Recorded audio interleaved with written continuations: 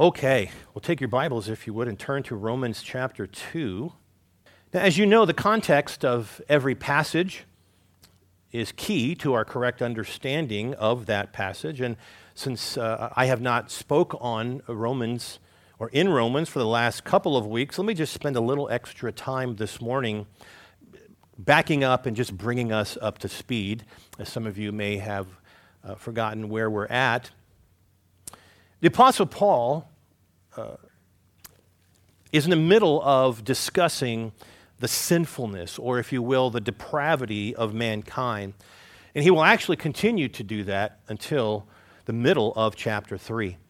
And at that point, having a complete understanding of our sinfulness and therefore our separation from God, he will then give the only option for forgiveness, and that, of course, is the gospel of Jesus Christ.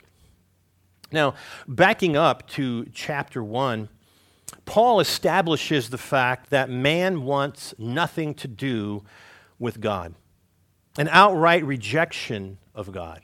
And therefore, Paul 3 times uses the phrase, God gave them over. Okay, or if you will, God gave them over to their sin.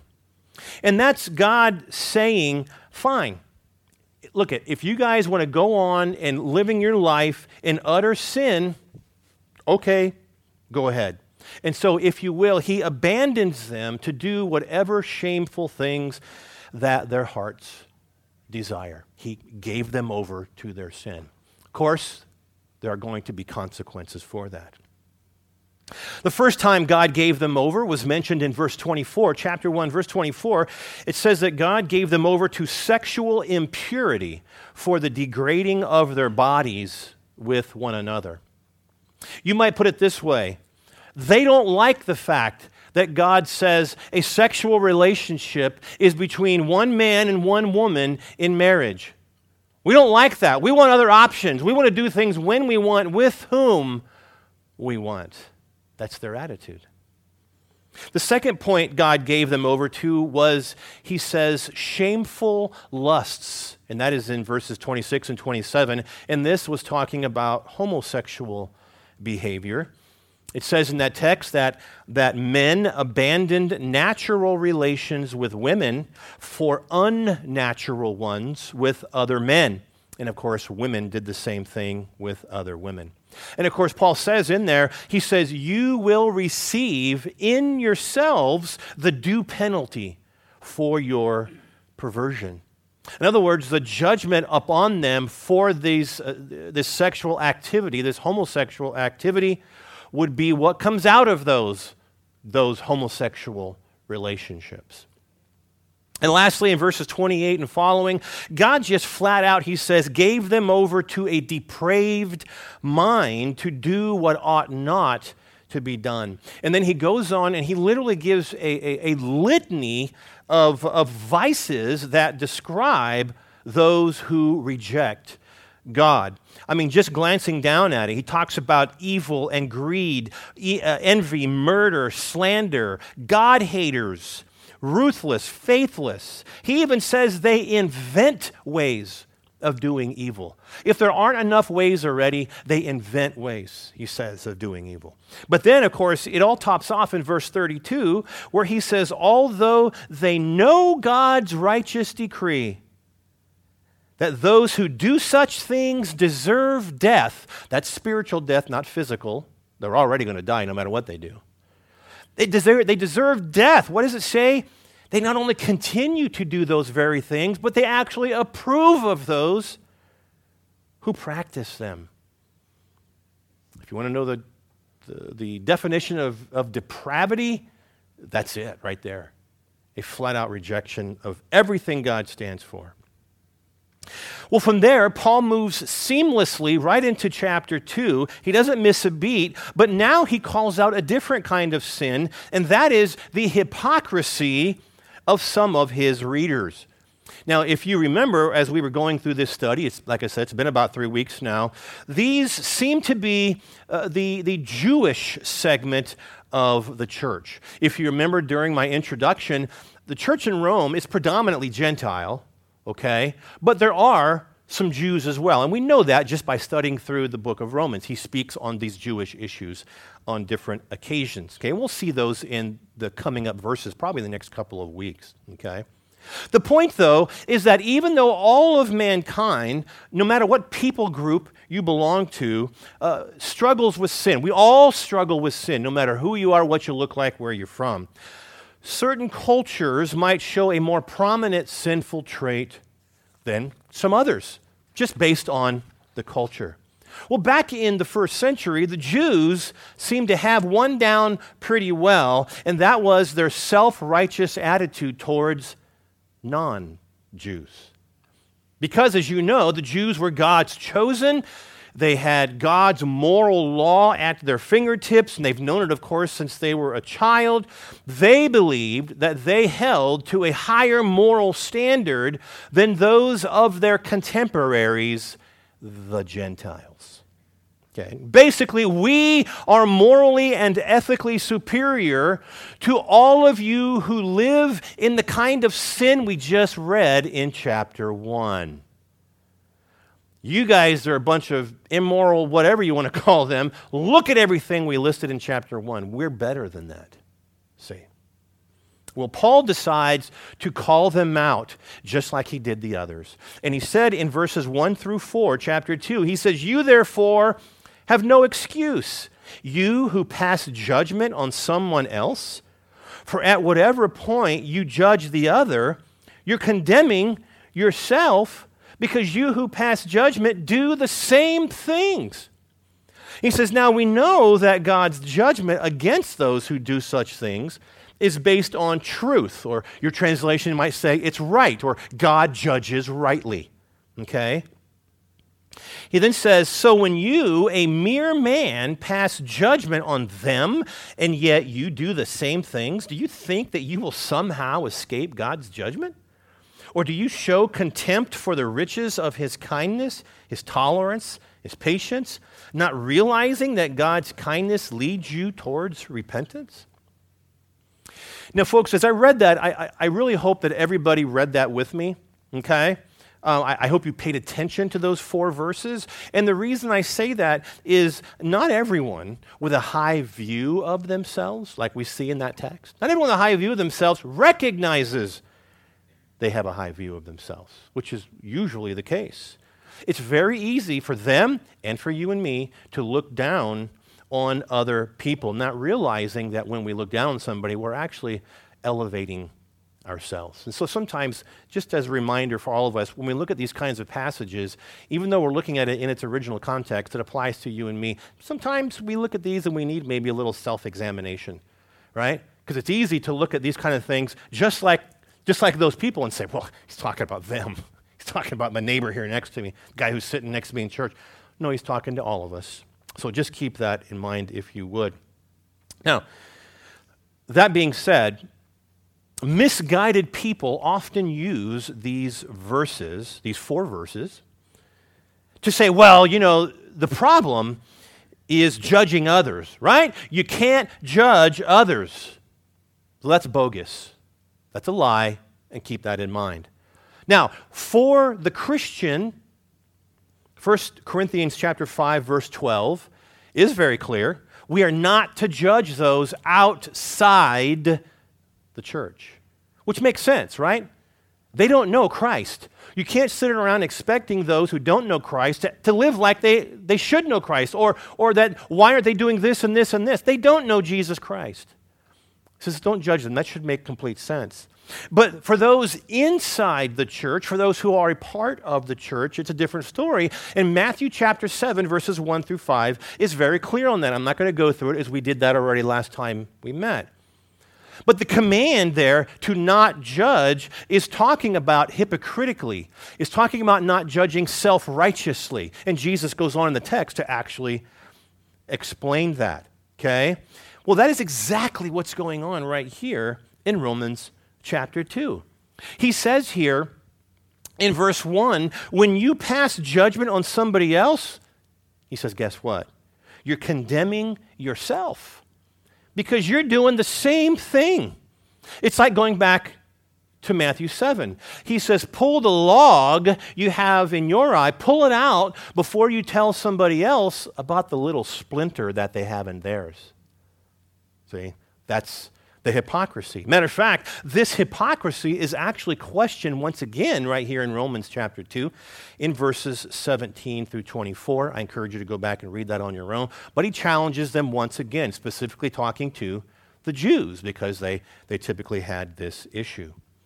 But going into verse 3, he then said, so when you, a mere man, pass judgment on them and yet do the same things, do you think that you're going to escape God's judgment? Now, folks, here's the kicker. If those people were to actually answer that question honestly, okay, about escaping God's judgment, the answer would typically be yes. Yes. In the back of their minds, they really do believe that they will escape God's judgment. While they judge the other person, while they condemn the other person, they don't do that to themselves. See? Somewhere, and I'm going to change this to you and me, somewhere in the back of our brain, we think that God is not going to judge us the same way that he does them. Even though verse 1 says we do the same thing. Matter of fact, verse 4 makes that point. The end of verse 3 says, do you think you will escape God's judgment? Verse 4 says, or do you show contempt for the riches of his kindness and his tolerance and his patience, not realizing that God's kindness leads you towards repentance? Folks, this was the problem then, really just like it is today. People show contempt, or contempt meaning they take lightly, they presume on the patience, they presume on the tolerance and the kindness of God. And just because God is kind and tolerant and patient to you does not mean he's saying that you can go off and judge their sin, but somehow you will get a free ride at the judgment seat and you're just going to cruise on into the glory of heaven. It doesn't work that way. Folks, some people have literally and still gambled their eternal destiny simply because God has shown them kindness on this earth, and he does, right? He has. But therefore they presume the same will happen one day as they stand before God. I'll be just fine. See? Well, Paul has some additional words for these people. He's not quite done with them just yet, and that's going to be our text this morning. Read with me verses 5 through 11. He says, but because of your stubbornness and your unrepentant heart, you are storing up wrath against yourself for the day of God's wrath, when his righteous judgment will be revealed. God will give to each person according to what he has done. To those who by persistence in doing good seek glory and honor and immortality, he will give eternal life. But for those who are self-seeking and who reject the truth and follow evil, there will be wrath and anger. There will be trouble and distress for every human being who does evil, first for the Jew and then for the Gentile. But glory, honor, and peace for everyone who does good, first for the Jew, then for the Gentile. For God does not show favoritism. So coming off of verse 4, the ones who are hypocritically judging others, right? They see the sin of everyone else, but they continually ignore their own sin. Okay, they're presuming on future kindness of God as they stand before the judgment seat. They're presuming on the future kindness of God that he has shown them on this earth. Okay? But Paul says the kindness of God on this earth, which we simply know as God's mercy, by the way. You can also put grace in there. But the kindness that God is showing you, he said, from that verse, he said it's meant to convict you of your sin. It's meant to draw you to repentance. It's not meant to somehow give you a free ride and think, just go ahead and sin. Do whatever you want. It's all good. Of course not. But man loves his sin so much he misses the intent.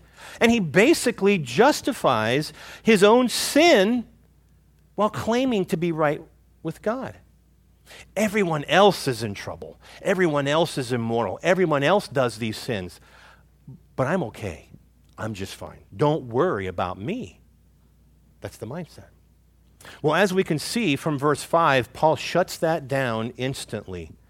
He says, because of your stubbornness and your unrepentant heart, you're storing up wrath against yourself for the day of God's wrath when his righteous judgment will be revealed.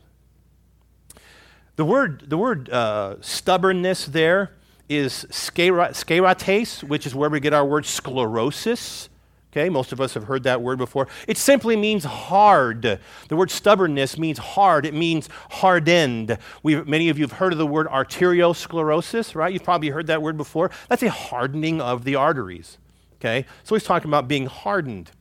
Now, the problem with the people here that we're talking about was not a physical hardening like that disease. It's a spiritual hardening. It's a heart issue. We've all met hard-hearted people. It's a heart issue. You see, folks, it's one thing to have a physical issue that may send you to an early grave, right, because of some condition. It's a whole other thing to be spiritually sent to hell. It's a whole other issue. Well, that hardening is what caused the second issue he mentions in verse 5, and that is an unrepentant heart. To repent, metanoia, many of you probably have heard that word before. To repent means to change one's mind, okay, which, as you know, results in changing of actions, right? The changing of mind results in changing of actions. In salvation, you might say something like, you're turning from sin and you're turning to Christ. We just simply will call that repentance, not confession. Confession is just simply spilling your guts. But it's actually an action. It's doing something. You're turning from your sin. You're turning to Christ. Here, the word is unrepented. Okay? In the Greek, it just simply puts an A in front of it, just like we do today, right? An A negates the word. Theism, atheism, right? It's the same principle. So being unrepentant is one that has no concern at all for the sin that they have committed, and they refuse to turn from it. I like my sin. I enjoy my sin. My sin is fun. That's the way that I'm going to live. That also simply means you refuse the offer of God's forgiveness through Jesus Christ. So for whatever their reasoning, so whatever their thought process, you feel like you're okay just the way you are. I'm fine. No need to worry about me. No need to share the gospel with me. I don't need to hear it again. Just fine, okay? Folks, I can't tell you, and maybe some of you can say the same thing, I can't tell you how many people that I've spoken to over all of these years who have literally rejected Jesus Christ. Even to me, they've rejected Jesus Christ, but feel all is going to be fine, and they are going to heaven. I had a tenant that way. She was dying of cancer, and it was quick. And she had lived there 26 years.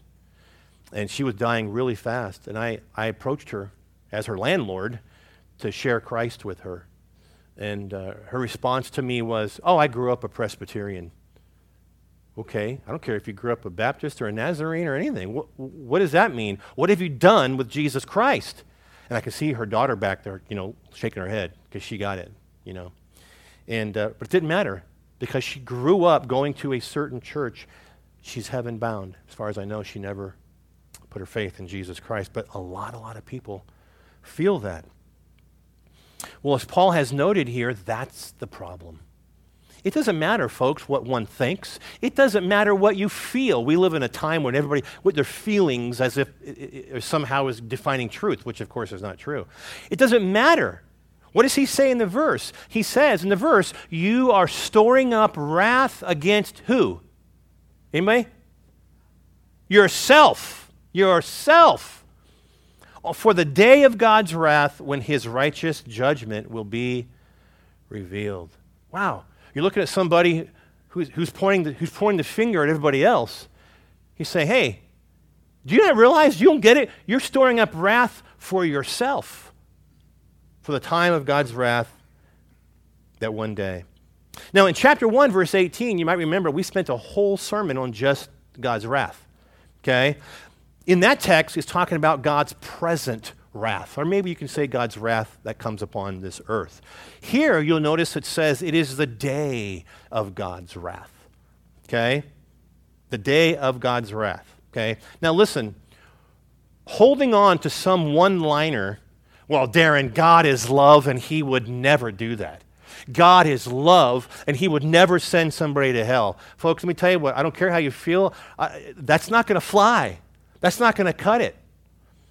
God is just and he judges justly, or you might say he judges rightly, as verse 2 said. Okay? And we also know that God is impartial. Here in verse 11, he's not going to show favoritism to anybody. It doesn't matter, folks, he's saying if you're a Jew or a Gentile. I don't care if you spent growing up in Awanas.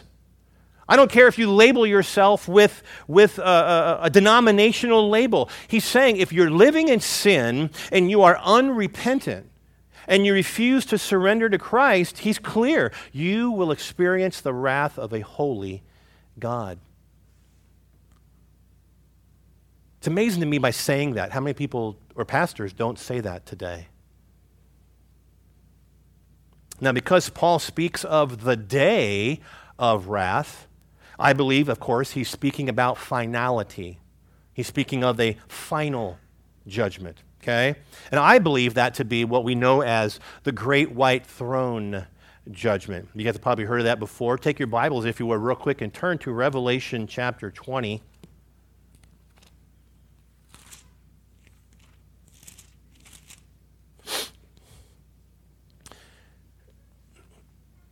In Revelation chapter 20, you'll see from chapter 6 through chapter 19 is what we know as the tribulation and ultimately the Great Tribulation. You will also know that after that is the second coming of Jesus Christ. You can read about that in chapter 19 as well. And then, of course, we believe there is a literal 1,000-year millennial reign of Christ. We believe it is literal. He mentions it 5 times in 6 verses, so I believe it's literal.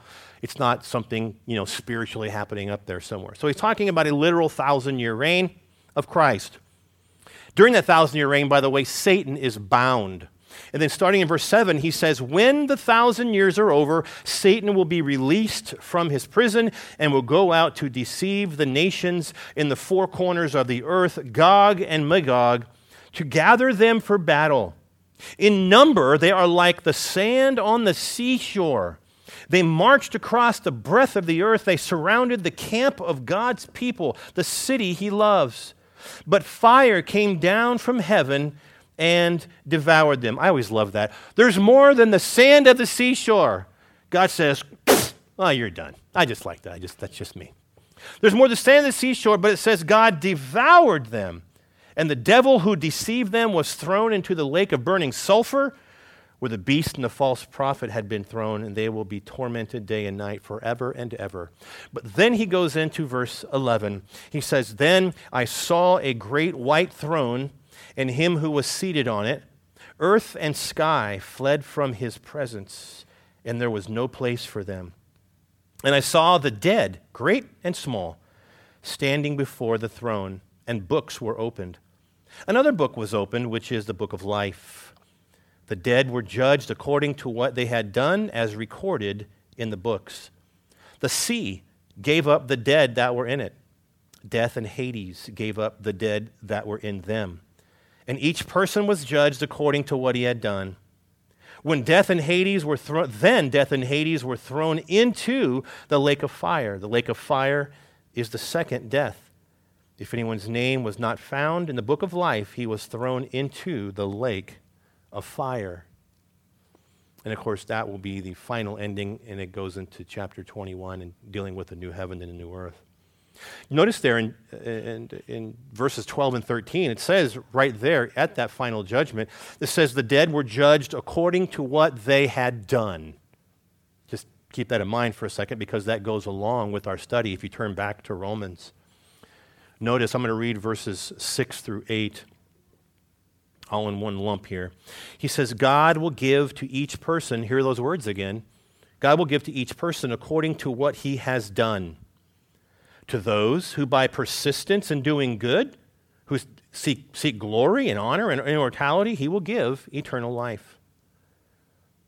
But for those who are self-seeking and who reject the truth and who follow evil, there will be wrath and anger. Now, folks, before I speak on these verses, keep in mind there are always going to be people who do not take Scripture as a whole, who don't look at the context, and they just simply want to read a verse and they respond to that verse. We all have seen those people. Here, you're going to have those people who read these three verses and say, wait a second, I thought we were saved by faith and not by works. Because here it says, God is going to give to each person according to what he has done. It says those who do good get eternal life, and those who pursue evil receive God's wrath. Well, folks, keep in mind, first things first, the entire book of Romans is crystal clear that we are saved by grace through faith in Christ alone. It's all throughout the book of Romans. And of course, even just going throughout the whole New Testament, it is scattered throughout the entire New Testament. There's no qualms that we're saved by faith in Christ. So Paul here, understand, is not taking away salvation by faith. He's simply saying you're going to be judged by your works. Okay? Maybe you can put it this way. At that point in time, folks, your eternal destiny is already going to be settled, but your works are still going to be appraised. Okay? Now, the works these verses are talking about give evidence if we are saved or if we are lost. Okay? No difference if you look back at verses 7 and verses 8. You'll see that. It gives evidence to who he's talking about. A person's habitual conduct, whether it's good, as verse 7 says, or whether it's evil, as verse 8 says, it reveals the condition of their heart. Okay? So understand, judgment is going to consist of rewards, and it's going to consist of punishment. Okay? Each falling in line with your relationship to Jesus Christ. Obviously, someone who pursues glory and honor and immortality, it's no question, they're born again and they will receive eternal life, and of course, vice versa. So with judgment consisting of both rewards and punishment, right? Each one falling in line with your relationship with God, or if you will, your lack of relationship with God. Now, I just looked at Revelation chapter 20, as you know, where it said the evil dead were judged according to what they had done. Okay, they rejected Christ, that's why they're there, but then they were judged according to the works they had done. Okay, that's Revelation 20, the great white throne judgment. Now here, if you can turn there if you'd like, but in 2 Corinthians chapter 5, verse 10, now remember, this is Paul writing to the church in Corinth. He even includes himself in this, right? He says, for we must all, includes himself, appear before the judgment seat of Christ, that each one may receive what is due him for the things done while in the body, whether good or bad. Understand, by the way, the word judgment there is the Greek word bema or bema, however you want to pronounce that, right? Maybe you've heard of the bema seat of Christ. That's where Christians will receive their rewards. The word judgment in our English isn't always the same Greek word, okay? So here we're dealing with a time of judgment, but it's a time when Christians receive their reward, okay? So it's a good reminder that even though you're saved, even though you're born again, even though in your mind you're heaven bound because of the blood of Christ, we're still responsible for our actions. We're still responsible for those. We will stand before God and give an account of those. Okay? Well, back in Romans chapter 2, I'm going to read verse 7 again. He says, to those who by persistence in doing good seek glory and honor and immortality, he will be given eternal life. Once again, Paul is not talking about how one comes to salvation. Obviously, there's not an issue of works. He's talking about the actual life of the believer, What does he say? He says they persist in doing good by seeking the glory of God, honor from God, immortality with God. Okay? By the way, the word persist there, as well as the word seek or seeking, those are both in the present tense, which means it's ongoing. It doesn't end. It's habitual. It's continual. They continually persist in doing good. They continually, all the time, if you will, seek the glory of God and honor and immortality. These are things he's saying that are manifested in the life of a true believer. Therefore, naturally, he says they will receive eternal life. Now, in the contrast of that verse and these people, he simply flips the script in verse 8. But, there's the contrast, but for those who are self-seeking and who reject the truth and follow evil, there will be wrath and anger. Folks, the contrast there to the believer in verse 7 is very clear, isn't it?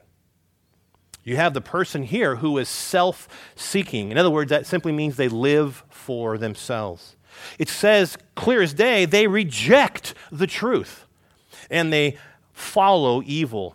The word there, reject, actually means they do not obey. It means they do not obey the truth, and actually follow evil means they obey evil. It's just the flip side. They do not obey the truth, but they obey or they follow evil. And this person, he says, will experience the wrath and the anger of God. To make that more clear, MacArthur says, this signifies the strongest kind of anger, that which reaches fever pitch when God's mercy and his grace are fully exhausted. It will mark the end of God's patience and tolerance with the unregenerate, the unrepentant mankind, in the swelling of his final furious anger, which he will vent on those whose works evident their persistent and unwavering rebellion against him. The challenge to Paul's readers is that true believers will live their lives a certain way. Okay? Obviously, the flip side is true. The unbeliever will live their lives a certain way. The works, though, what they do, are going to be diametrically opposed to one another. Something good to think about. If you can't be picked out of a crowd as a believer in Christ, there's a problem. If somebody videotapes you for a week and they can't tell that you're a believer, there's a problem. There's a problem there. Okay? But the works of a non-believer and a believer should be diametrically opposed to one another, and they will all be judged accordingly, a believer as well as a non-believer. Okay? Now, time for a little self-examination in context, especially the one who sees everybody else's sin, right? But yet he pays no attention to his own. That's a little self-examination, certainly for you and for me, but certainly for the person in this text. They're going, Because that's why he picks them out. That's why he uses the strong language that he does. Now, going into verses 9 through 11, you're going to see a little bit of repetition, but the focus is going to be on the future, okay? And no matter what you think, he's saying there are no favorites, especially if you're the Jew who's doing these. There are no favorites. He says, starting in verse 9, there will be trouble and distress for every human being who does evil, first for the Jew, then for the Gentile. But glory, honor, and peace for everyone who does good, first for the Jew, then for the Gentile. Verse 11, for guess what? God does not show favoritism. Okay? So as I mentioned earlier, the Jews expected something different from God. God said in Amos chapter 3, verse 2, you only have I chosen among the families of the earth. You only, you Israel. That stuck with them. Kind of reminded me of what Paul will say later in Romans chapter 9, verses 4 and 5. He's talking to the people of Israel, and he says, theirs, meaning the Jews, Israelites, theirs is the adoption as sons. Theirs is the divine glory. Theirs are the covenants, the receiving of the law, and the temple worship, and the promises, the patriarchs, and on and on. They were blessed people. There's no question. And this is why he says, first for the Jew, then for the Gentile. They possess greater privileges. God had called them. They were his chosen people. You and me might say something like they should know better. But of course, we know better too when we fail.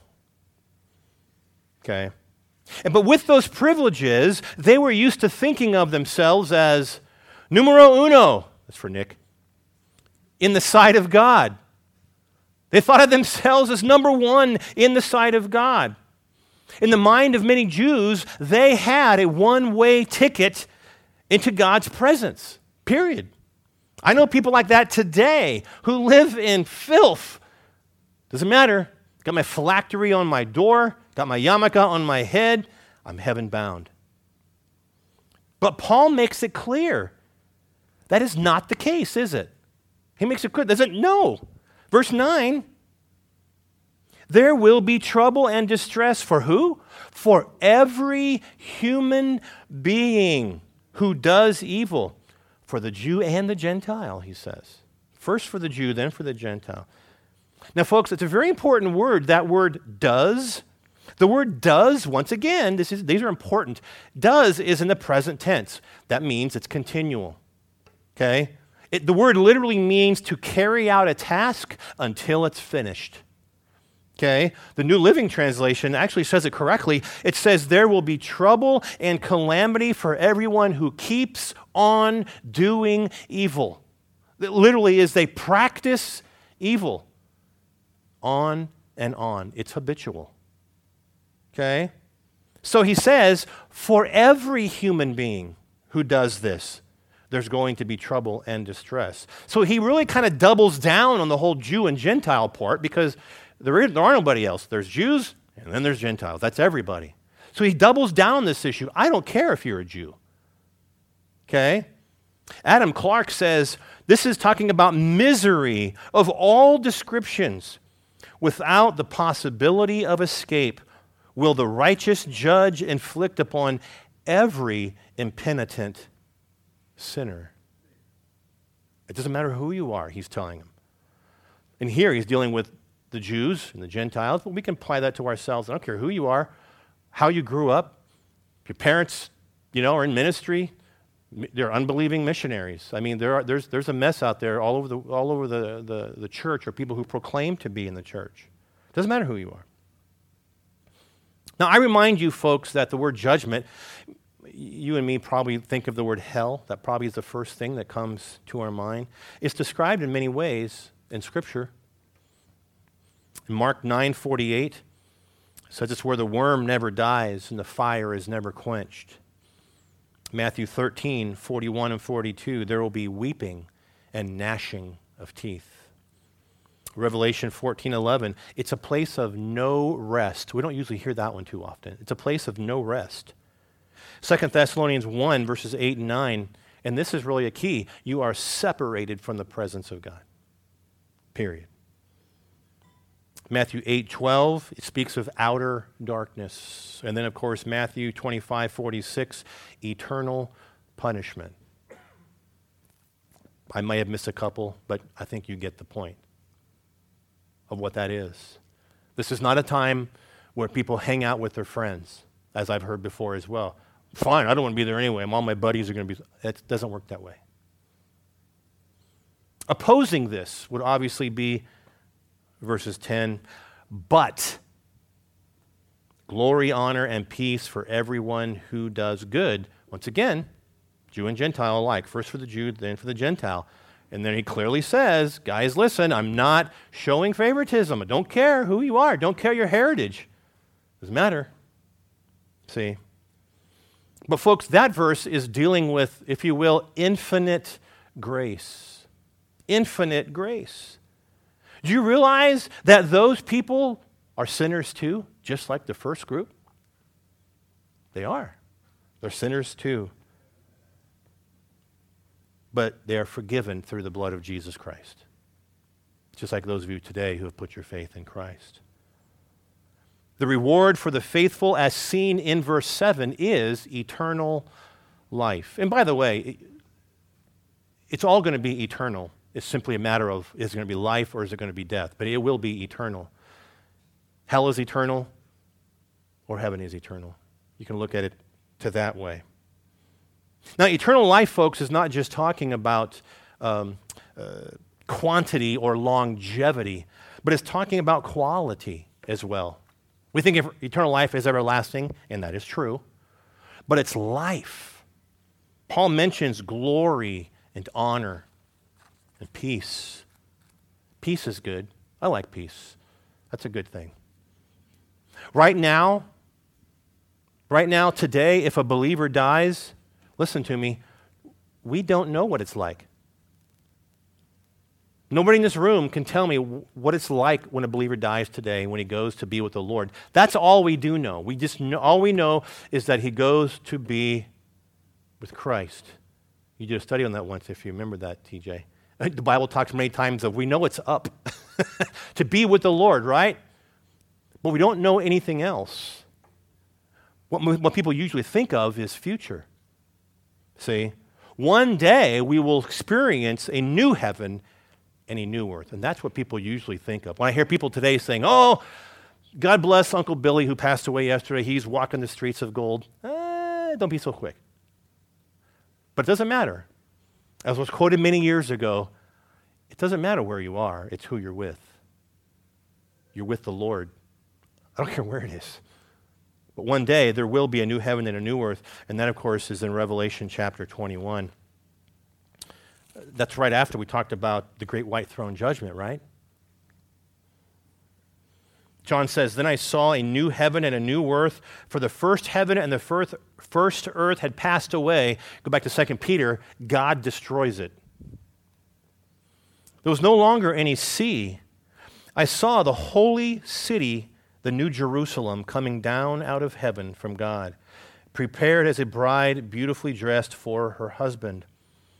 And I heard a loud voice from the throne saying, now the dwelling of God is with men, and he will live with them. They will be his people. God himself will be with them and be their God. He will wipe away every tear from their eyes. There will be no more death, or mourning, or crying, or pain. The old order of things has passed away. And of course, you can continue to read throughout the whole thing if you want to see what is the description of the new heaven and the new earth. I kind of like the fact that I won't have to deal with sin any longer. Every day we wake up, it's a struggle. Not just my sin, but when you watch the news. How many people don't want to watch the news or read the news or anything else? It's constant. It's how awesome would that be to be in the presence of God? And there won't be any. That's pretty amazing.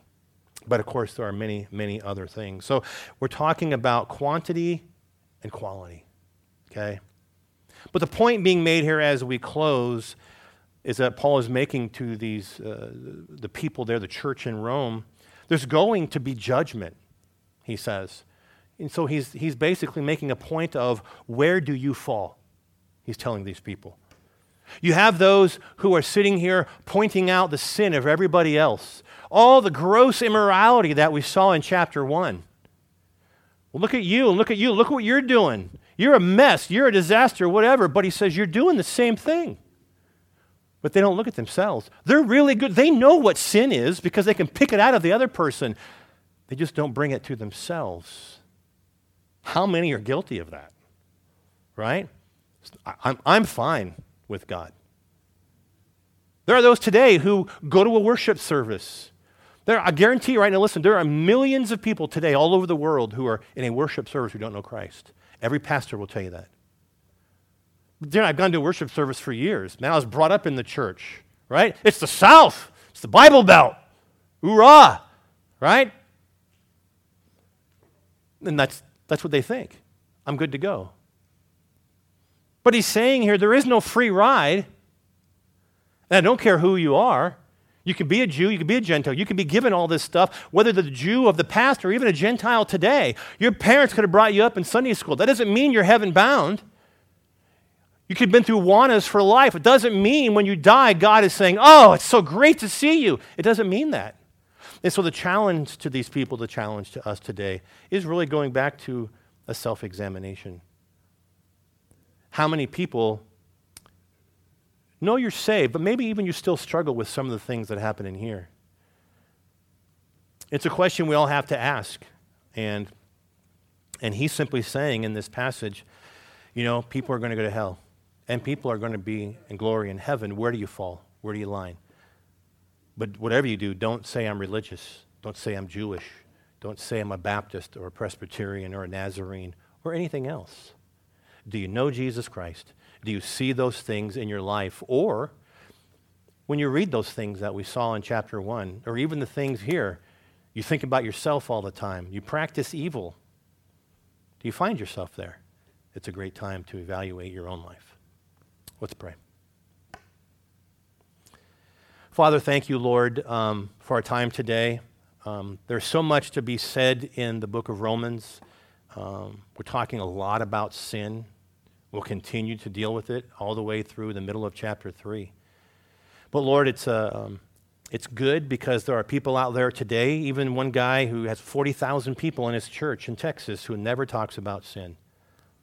All he does is pat people on the back and tell them how good they are, but yet, Lord, we are not good. We are sinful people. And so, Lord, we first thank you for your grace. We thank you for your mercy. We thank you, Lord, that Christ died to pay for our sin. Because, Lord, we know that only one of two people will pay for our sin, us in hell or Christ on the cross. It's one of those two. And, Lord, we're grateful that we put our faith in Christ as the perfect answer, the perfect sacrifice, as the book of Hebrews tells us. That we won't have to pay for that sin. Thank you for your forgiveness. But, Lord, we pray for those here today. We pray for those and their families and friends who don't know you, and especially those who think they know you. It's so sad. They're the hardest people to reach, who say, well, I know this. They point at everybody else's sin, but they never seem to realize their own. And they think because they can answer a few Bible questions or because they went to Sunday school as a child that somehow they're heaven bound. God, please work in the hearts of all of these people, helping us all to see our own lives, not to always point out everybody else's, but to see our own lives, to recognize what decision needs to be made. Is it salvation, or maybe simply repentance for the believer because they've wandered? We pray your Holy Spirit, Lord, do a work in each one of us. In Jesus' name, amen.